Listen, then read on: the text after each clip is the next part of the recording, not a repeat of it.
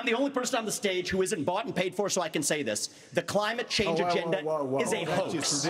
The climate change agenda is a hoax. More people are dying of bad climate change policies than they are of actual climate change. Governor, hold on. I've had enough.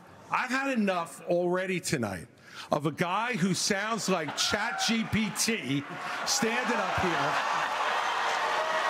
And the last person in one of these debates, Brett, who stood in the middle of the stage and said, "What's a skinny guy with an odd last name doing up here?" was Barack Obama, and I'm afraid we're dealing with the same type of amateur standing on stage tonight.